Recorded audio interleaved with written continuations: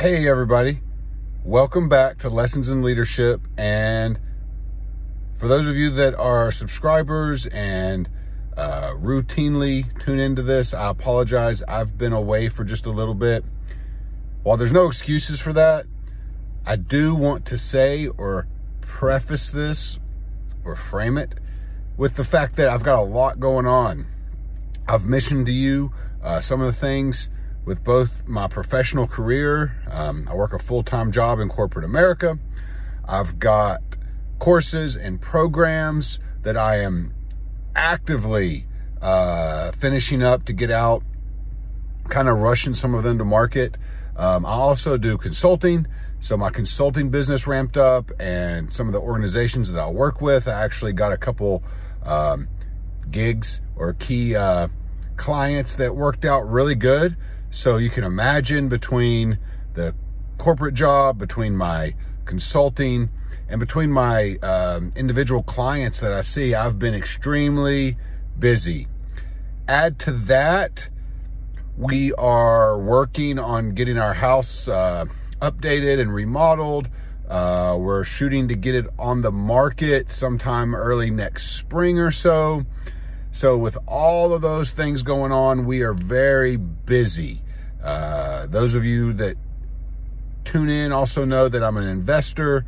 So between my business and between my active investing with real estate and things of that nature, I stay very busy. So, but I love it. I absolutely love being busy. I am a progress freak. I actually have an issue. If I'm not feeling that I'm constantly making progress in life, I get almost downtrodden. So I'm constantly looking for that next jolt of progress, a new mountain to climb, a new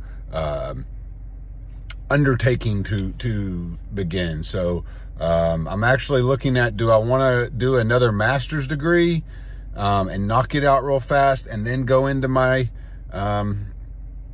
doctorate, or am I just going to dive right in? So, and then with that, I've began looking at some different schools, trying to determine if I want to do a professional doctorate degree or if I want to do a PhD. So just real quick, the difference would be PhD is a little more research-based, theoretical, like you're researching and kind of coming up with new things, new theories to expand on maybe pre-existing things.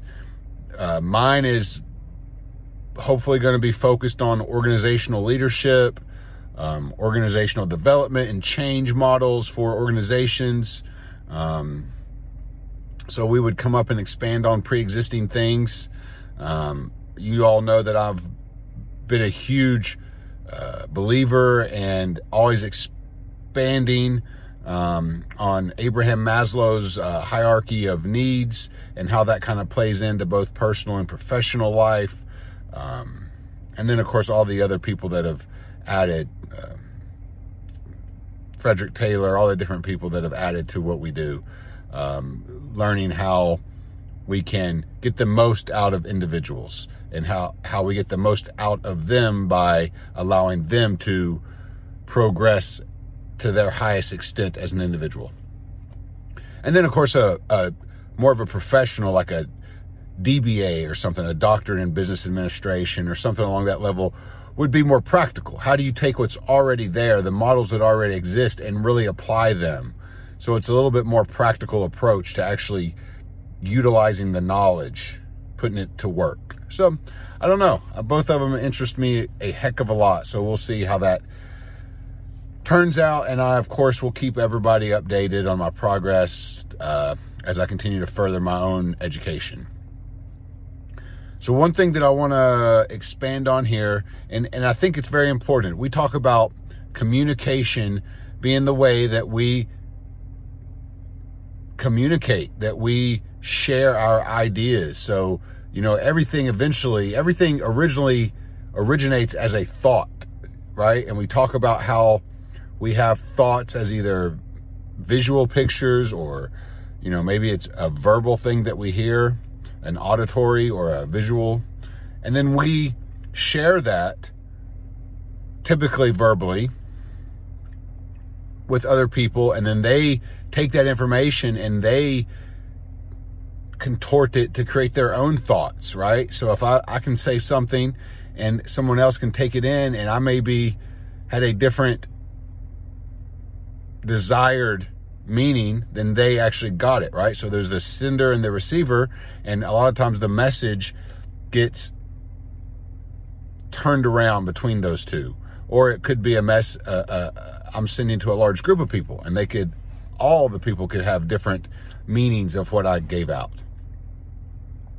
So what I wanted to expand on that real quick is just to explain how by the use of listening to certain keywords, we can understand how people build their own internal representations of things. We've talked about that before, if they tend to be more visual, more auditory, or even more feeling, more kinesthetic. But then to add to that, there's also levels. So what I use business as frames. The difference between, say, a vice president and a manager is going to be drastically different. Even though they may have the same they may work for the same company, they may at some point do the same task to a certain extent, and even that vice president could have originally been a manager. When they begin speaking to each other, typically they're talking at different levels. Sometimes we'll call this chunks or layers, but a good example, and it's the same as micro, macro, it's all the same, it's just different words, but a manager might equate hard work with effort, like physical effort, number of hours spent doing something. So when they say we're working really hard, there's a couple things in those sentences that we have as communicators have to listen to. So hard is very interpretive, right? That leaves a lot up to the imagination, because your definition of hard, my definition of hard, can have drastic different meanings. Sometimes we'll call those lost performatives, meaning that you're performing. So I could say fast, slow, hard, soft, long, short, all these things. It's kind of a performative word, right? But we have to have some sort of reference. And a lot of times it's just an internal reference, because the sender has left up a lot to interpretation. So the receiver is using some other reference point, right? So if I'm saying, man, I worked really hard, I might go in and have to find my reference point of being when I used to do that 20 years ago. So it leaves a lot up to the receiver to sort of interpret it. And then even more detailed, though, is when you get into that and realize that the other person at a higher level, they may be more result focused.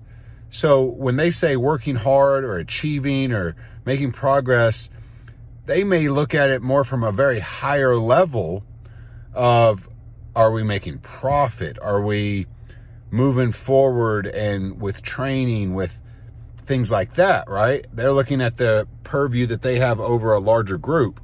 But then even higher up, so you might have a vice president or CEO, they may be looking more at contractual drivers or,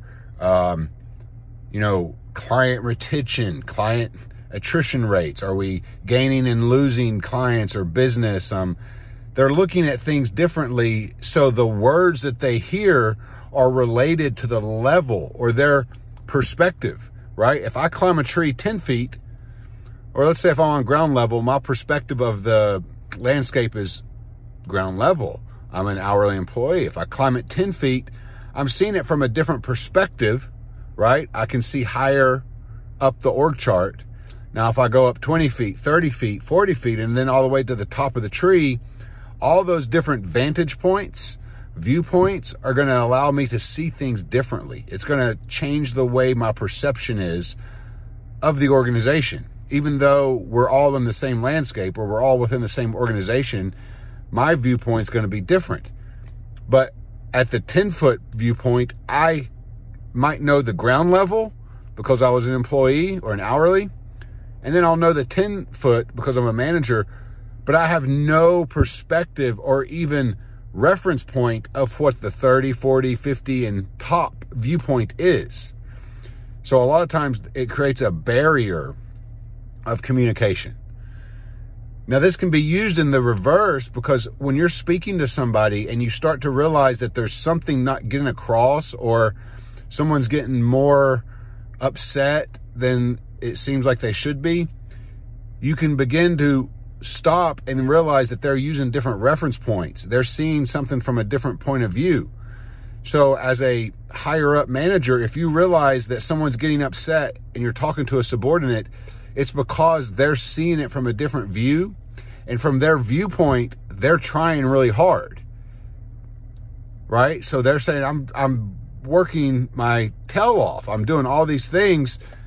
But to you, they're not achieving a specific desired result, maybe monetarily, whatever your definition is. So you have to be able to then realize and to go down to that lower level, not necessarily to get caught up and mired in that lower level, but to go down to that level to find points of reference, to then allow the person that you're speaking to first make a connection, right? Build rapport, make a human connection, and then build a frame of reference for what you're speaking about so that they can begin to understand, and then you can help them ascend, climb, right? To see things from a higher point so that they can then understand the landscape or the point that you're making from your viewpoint. So I hope that made sense. I really wanted to just drive that home so that people understand how important it is to communicate with people and to use the words. So if I'm using things like always, never, those are definitive words that are probably not true, right? So that's I'm taking a word like always, and it may just mean typically or often, but see how these words don't have, they're just too broad. So a lot of times we have to narrow that down, or open it up. So if I say never, it might not really be never, or always may not always be always. So those are big words too that people have to realize that they use, and that will cause a lot of confusion. Same thing if I say, I feel like you're bringing all this negative energy, or you're bringing, a lot of, you're coming into work with a lot of pent up anger, or these different things that people, when you talk about it, you're kind of turning a verb into a noun, or even the reverse, a noun into a verb. Like when you say you're bringing anger, or you're bringing negative energy or something, you're talking about it like it's something that you're bringing in, like I have it in a bag and I brought in my negative energy. Here it is. When really those things are feelings or actions or things that convey what you're perceiving. Their actions or their words or their behavior is conveying something that you are perceiving as negative.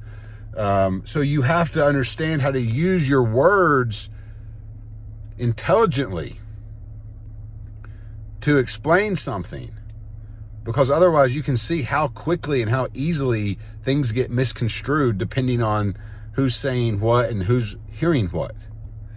So these are all just examples of what we do when we go into a company, and how we work on making sure that there's clear, effective communication. We use the 4 pillars, right, that we talk about all the time to create a framework for people to communicate, to break down silos. We start at the top, we break down silos or barriers of communication between operations, between marketing, between finance. And then we go down and distill this or filter it down to the hourly employees at the bottom of the company. And we do that by grouping things so that people can grasp them, right? People, process, product promotion. The people that do the stuff, the process by which they do it, the product or service that they offer, by the people who are making it, the process they're doing it, and the product or service that they're creating, and then the promotion, the way we promote it. That allows us a framework to break things up and chunk things into different sizes and different areas, different buckets. But hopefully this has made sense. The last thing I want to touch on is how, as a company, we break this in. So the difference now is we're talking about language, which has a lot of different meaning. When we jump over to finance and numbers has a finite, right? Like there's exact numbers, exact things. So if I say 1, it's 1, right? It's a number. So this is something I saw recently. Even in sports, right? You have to have specific constants when you're looking at even like a little league game. There's an exact amount of time in each quarter. There's each, basket maybe makes a free throw's 1. Normal basket is 2. And then if you shoot past the free throw line, it's 3. Those are exact, right? Numbers. And because they're the areas of the court that you shoot from are defined. The number of points you get for that basket is defined, and you're awarded those points within a certain time frame of that game. And once the final game is over, the points are tallied, and it's a definite win or loss based off the numbers. So finance is that way in a company. You have to ensure that you're working a finance department, accounting, they all have to be using constants to ensure that everything remains the same. That's why you never change your reporting style mid-year, right? That would throw everything off. Now the difference where we get a little bit, so there's financial accounting, which is what we use. We hear GAAP, right? And GAAP is basically an acronym that just says these are like generally accepted accounting principles or practices. Like this is what we've all agreed when we're looking at financial statements, right? The ones that we would give to external investors or stakeholders, right? Like your balance sheets that look at your assets and liabilities, or your income statement, or your cash flow. It's showing very specific numbers in a specific time frame. And it's also set up so that we can compare apples to apples if we're looking at other companies. And then you have even more refined ways of chunking that, right? So we talk about EBITDA, right? Earnings before interest and taxes, or depreciation. Because what we want to do is different companies, if you're a real estate company, you might have a lot more depreciation that you write off. Or if you're companies that have to have large amounts of inventory, you might have a lot more credit lines. So there's all these different variables, and we have to have clear ways of comparing. So I might want to compare a real estate company to a finance company, or a finance company to a hospitality company. So by extracting some of that data out and pushing it away, I can just compare company to company based off revenue or based off different numbers, right? That way it doesn't look like, well, wow, this real estate company is a lot more profitable. Well, not really. Not from a cash flow basis or not from an income basis. It's just because they're able to depreciate so much and write that off against income or different things, right? So I don't want to get too in the weeds, but that's so that the SEC says this is how you have to do your accounting. Internally, we'll have managerial accounting, and that is a way for finance or accounting to provide the operators with metrics that can help them make moves daily, weekly, monthly, right? So we want to look at things like how quickly are we turning over our inventory? What's our attrition rate? What's our margins? So how can we manage the middle, top line, bottom line? How can we manage the middle to increase our margins? Things like that, right? So that's where it's different reporting, different verbiage, different language, different numbers, because you can have a company, and let's say they end a quarter, they'll have one representation of the numbers based off their financial accounting that they're going to give out externally, but they'll actually have different number representations for managerial purposes. And oftentimes they can look different, right? They say numbers don't lie, but you can make them say anything you want.